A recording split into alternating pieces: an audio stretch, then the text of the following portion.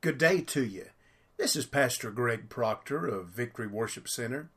I'm so pleased to be able to have this opportunity to share this series with you from the pastor's desk. This is a series that is a little more intimate, and it's a time where you and I can come together and I can kind of share with you from my morning devotion time where the direction, the correction, and just the provision that the Lord is wanting to bring in our lives to help us to just be more like Jesus in a fallen world, just to understand that you and I, that we really are new creatures. We're new creations in Christ Jesus. And with that reality, we've got to understand that we've got an enemy out there who wants to steal, kill, and destroy. He's seeking after those who he may devour. And so you and I, we've got to study to show ourselves approved where we can be in that place of protection. And so today I want to share this devotion with you from this morning. Sin is sneaky, but the Savior sees all. Yeah, sin may be sneaky because the origin of sin is Lucifer, is Satan, is that old devil. He goes by many names and he has many offices.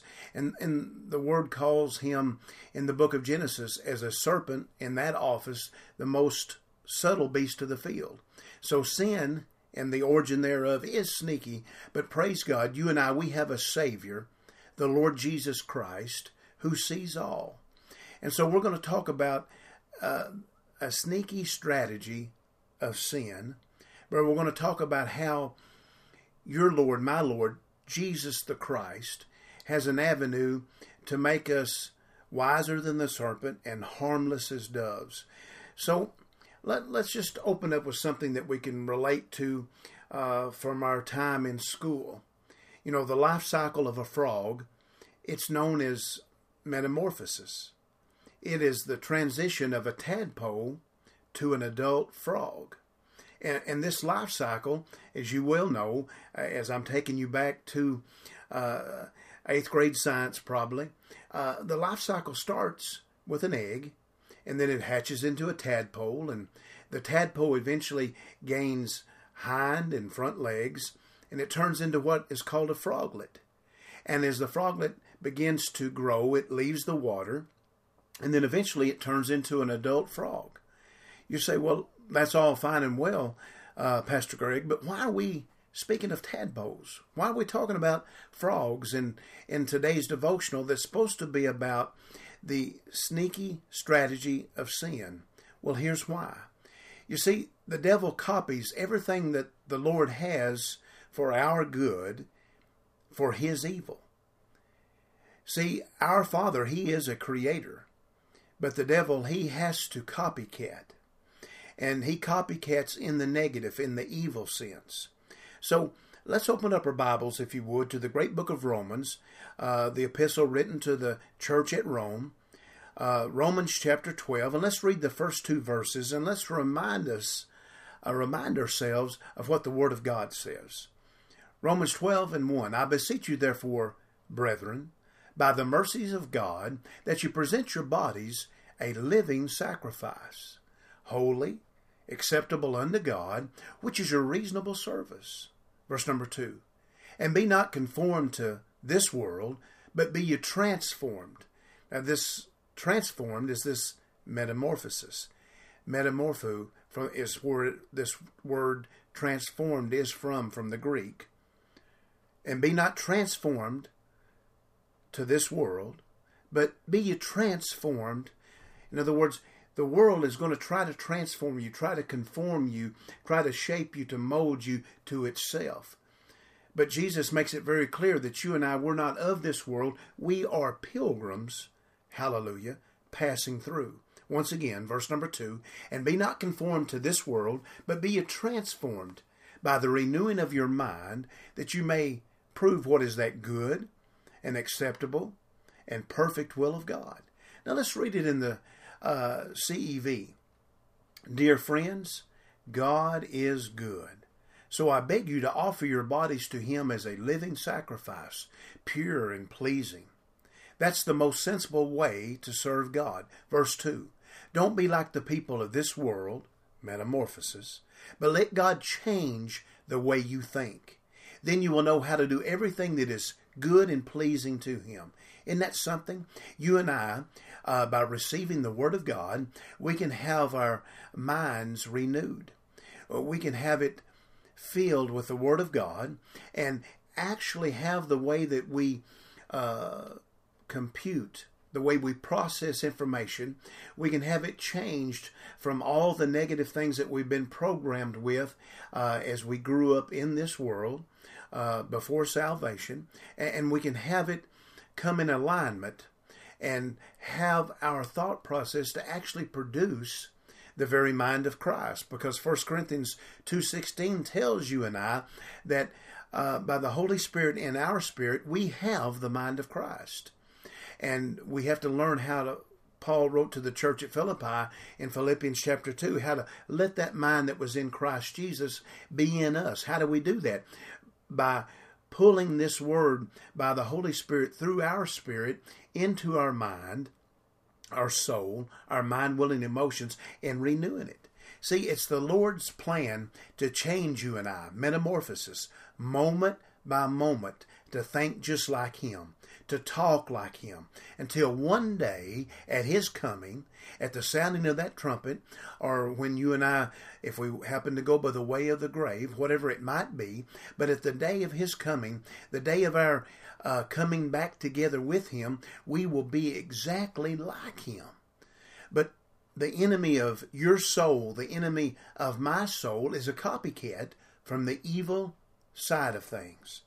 So he presents his words, his sin, little by little, hoping we'll be too busy to notice, to pay attention, until the little fox spoils the vine, until that sin grows and it changes into something else in our lives. Think about Pharaoh and how he was in opposition to God. He was in opposition to Moses as deliverer, and he dealt with the frogs. It grew and it grew and it grew. Another study for another time. But we've got to see how sneaky sin is.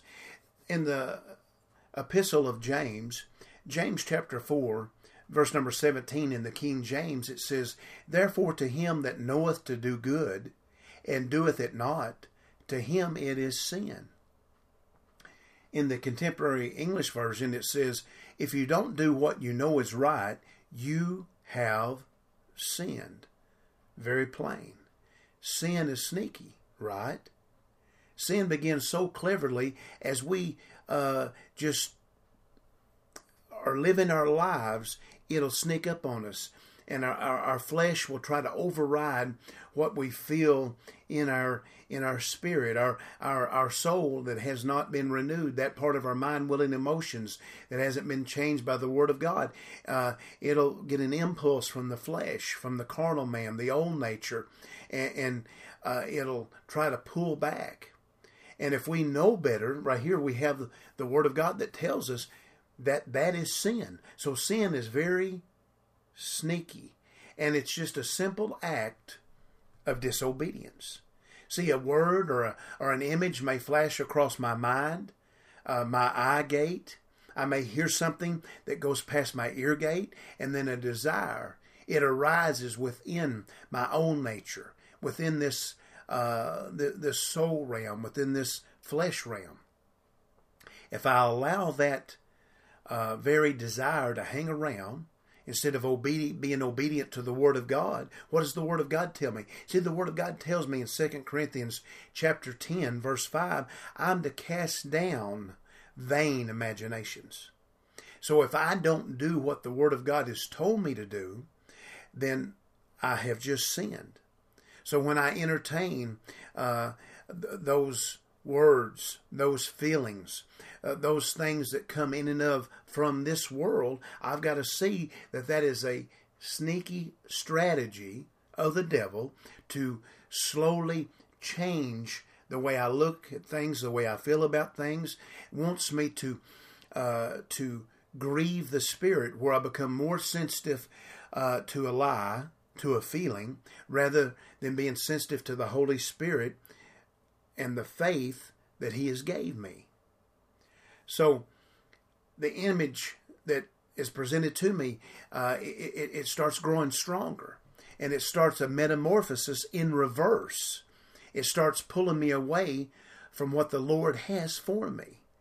And once the little frog is going from a seed to a tadpole, or the little thought is going from a seed to a tadpole and then to a frog, then I've got a problem, just like Pharaoh did in the book of Exodus. So I've got to come back, and I've got to let the Word of God have the first and final say. I've got to understand that when I call on the name of the Lord, when I name Jesus Christ as my Lord and Savior, the word Lord is from a Greek word, kurios, which it means supreme in authority. When I make Him supreme in authority, He has the first and the final say. So God's Word teaches me that I could have demolished this little image while it was little, while it was small. But if I don't do that, I need to be wise enough to see and understand that it will evolve, it will grow, it will expand into something that's completely different than what the devil showed me. See, the devil shows me the new job, the new car, the new home, shows me all the things without the cost, shows me things that would get my old carnal nature's attention, that would work in the soul realm, and all of those things. But he never shows me, he never shows you the price. There is a great price to pay. He promises much, but he offers nothing other than sadness and all the things that leads to death. That's the truth. But see, this little image that first popped itself up is that if I don't cast it down, and as it starts evolving in my life, as this metamorphosis takes place, it begins to make demands on my time. I start choosing that over my family. I start choosing that over my job. I start choosing that especially over my God. I allow that image that is metamorphosing, that is changing, better said, that is growing. I let it have my resources. I let it have my existence. And ultimately, if I don't stop it, if I don't repent and turn back to the Lord, this sneaky strategy of sin, it'll have my destiny. So what once was an option, I could take that image or leave it. But now that it has grown and it has enveloped me, it has a strong hold in my life, now it's become a slave driver. It's become the Bible says whatever I yield to, that will become the dominating factor in my life. Look at John 8:34. I want to have the truth. The truth is the Word of God. The truth makes me free. And that truth is the Word of God. That truth is Jesus Himself.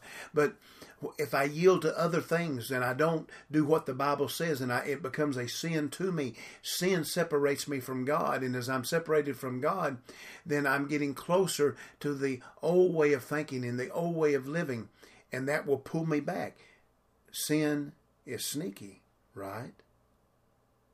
See, we see this happen over and over all through the Word of God, all through Scripture.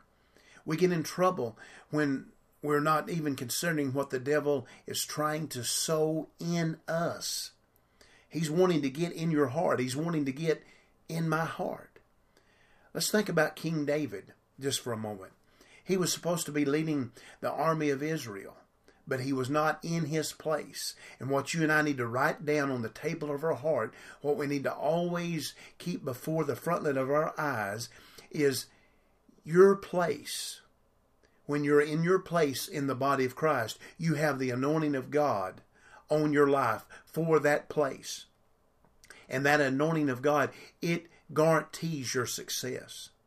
But when you're out of God's place, you're giving place, Ephesians 4:27, you're giving place to the devil. See, the Bible says, neither give place to the devil, neither give spot, neither give opportunity, depending on what translation you want to read. But the word has to do with topography.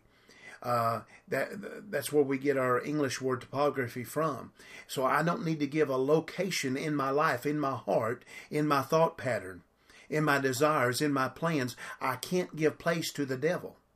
Because if I do, then I've got a problem. Here, King David, all of a sudden, anointed to be king, a great servant of the Lord, a great writer of the Psalms, a great leader, very successful in all of his battles and all of these things, but he gave place to the devil. Turn with me to 2 Samuel chapter 11, and let's meditate upon the steps of King David going downward. He goes down from the rooftop to the grip of hell. And we've got to see that you and I are either going to be climbing higher in the Lord, or we're going to be growing lower in the work and the plan of the enemy. 2 Samuel 11, 1 through 5.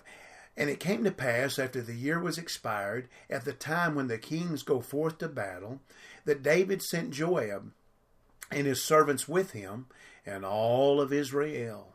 And they destroyed the children of Ammon, and they besieged Rabbah. But David tarried. Now notice this, underline it in your mind's eye. But David tarried still at Jerusalem. Verse 2. And it came to pass in an evening tide that David arose from off his bed and walked upon the roof of the king's house. And from the roof he saw a woman washing herself. And the woman was very beautiful to look upon. And David sent and inquired after the woman. And one said, Is not this Bathsheba, the daughter of Elam, the wife of Uriah the Hittite? Verse 4. And David sent messengers, and took her, and she came in unto him, and he lay with her, for she was purified from her uncleanness. And she returned into her house, and the woman conceived, verse 5, and the woman conceived, and sent and told David, and said, I am with child. Now, I find this very interesting, that when you and I, when we're about our Father's business, we're in that place where our focus, we're looking unto the author and the finisher of our faith. We're looking unto Jesus. But the moment that we give place to the enemy, all of a sudden, he sets us up to be able to put a vain imagination in our life. His strategy of sin is very sneaky. See, in the contemporary English version, it says, starting in verse 2, late one afternoon, David got up from a nap and was walking around on the flat roof of his palace. A beautiful young woman was down below in her courtyard, bathing as her religion required. It says David happened to see her, and he sent one of his servants to find out who she was. Now notice, he happened to see her. There's no such thing as happened to see her. Our steps are either being ordered by the Lord, or they're being ordered by the enemy. See, when we're in the right place with the Lord, the steps of a righteous person are being ordered by the Lord. When we pull away from that, we better be on guard. And even this servant had a word for David. He said, her name is Bathsheba. This is her daddy. This is her husband. But yet that did not stop David, because he did not cast down this vain imagination. The devil showed David one thing, and he got something completely different. King David, he sees Bathsheba taking a bath. That was the seed that went from a tadpole to a full-fledged frog. See, King David, he could have stopped, because he is God's anointed. He could have stopped. But what happened? The desire, that image, that seed, it started growing. And his desire, it was aroused. Instead of demolishing this image, as I said just a moment ago, this seed, instead of giving it to the Savior who sees all. See, this is the only hope that you and I have. We have grace. We have the grace of God, and that grace of God comes through our relationship with Jesus Christ. And we've got to believe that our Lord and Savior, that He's ever liveth to make an intercession for us. He's on the right hand of the Father, praying for us. In other words, He sees all. And we've got to learn to draw strength from Him. We've got to learn how to humble ourselves under His hand and let Him exalt us. Draw strength from His position in your life. I have to draw strength from His position in my life. See, this metamorphosis, it occurs rapidly. If he would have let the relationship he had with God help him, everything would have been different. But no, King David, he spends the next 23 verses trying to cover up his sin. What King David would not kill, now mark this down on your table of your heart, what King David would not kill at the start, killed Uriah. Not only that, his marriage, and it brought a curse upon King David's family line. 2 Samuel 12, 9 through 12. 2 Samuel chapter 12, verses 9 through 12. This is Nathan the prophet bringing the message to David. Wherefore hast thou despised the commandment of the Lord, to do evil in his sight? Thou hast killed Uriah the Hittite with the sword, and hast taken his wife to be thy wife, and hast slain him with the sword of the children of Ammon. Verse 10. Now therefore the sword shall never depart from thy house, because thou hast despised me, and hast taken the wife of Uriah the Hittite to be thy wife. Thus saith the Lord, Behold, I will raise up evil against thee out of thy own house, and I will take thy wives before thy eyes, and give them unto thy neighbor, and he shall lie with thy wives in the sight of this sun. For thou didst it secretly, but I will do this thing before all of Israel and before the sun. Now, our Father is a God of grace. He's a God of mercy. So if you're in a place right now where the enemy is trying to bring a sneaky sin in your life, then call out on the Savior who sees all and ask Him to give you strength. The Bible says that the grace of God is sufficient. And that's a little weak. Really what it says from the Greek, that the grace of God is enough. In other words, whatever you need in your life to overcome, to have the victory, if you'll turn that sneaky sin to the Savior who sees all, He'll have a word for you. He'll have the grace for you. So call out on the Father who is a God of grace, a God of mercy. Call out now in repentance. He will hear your cry. He's forgiven me many times of my ignorance and my shortcomings. I'm so thankful that we have a loving Father, but we've got to call out to Him. We have not because we ask not. We need to call out to Him. Ask Him to help you to stay hooked up with the eyes of the Savior. Help your eye gate. Ask Him, say, Father God, in Jesus' name, help my eye gate to be hooked up to the Savior who sees all, where this sneaky sin can be seen and it can be demolished moment by moment. Let's close with prayer and a decree. Father, in Jesus' name, I repent of accepting false seed and allowing it to grow. I renounce and will replace it as your Spirit leads with what the Lord shows me by your Holy Spirit. I decree and declare that the weapons of my warfare are not carnal, but they're mighty through you, God. I pull down strongholds and I cast down vain imaginations and every high thing that lifts itself against the knowledge of Jesus Christ. My thoughts are now subject to the Lordship of Christ. I speak that God's anointing right now destroys every yoke in my life. Hallelujah. I speak that God's anointing, let it be, destroys every yoke in my life. In Jesus' mighty name. Bless you for being with us in this morning devotion from the pastor's desk. If we can help you, contact us. We would love to minister to you in any way. If you're in the local area, come by and be in church service with you, with us. It would be a blessing. Remember, God's Word will change your life.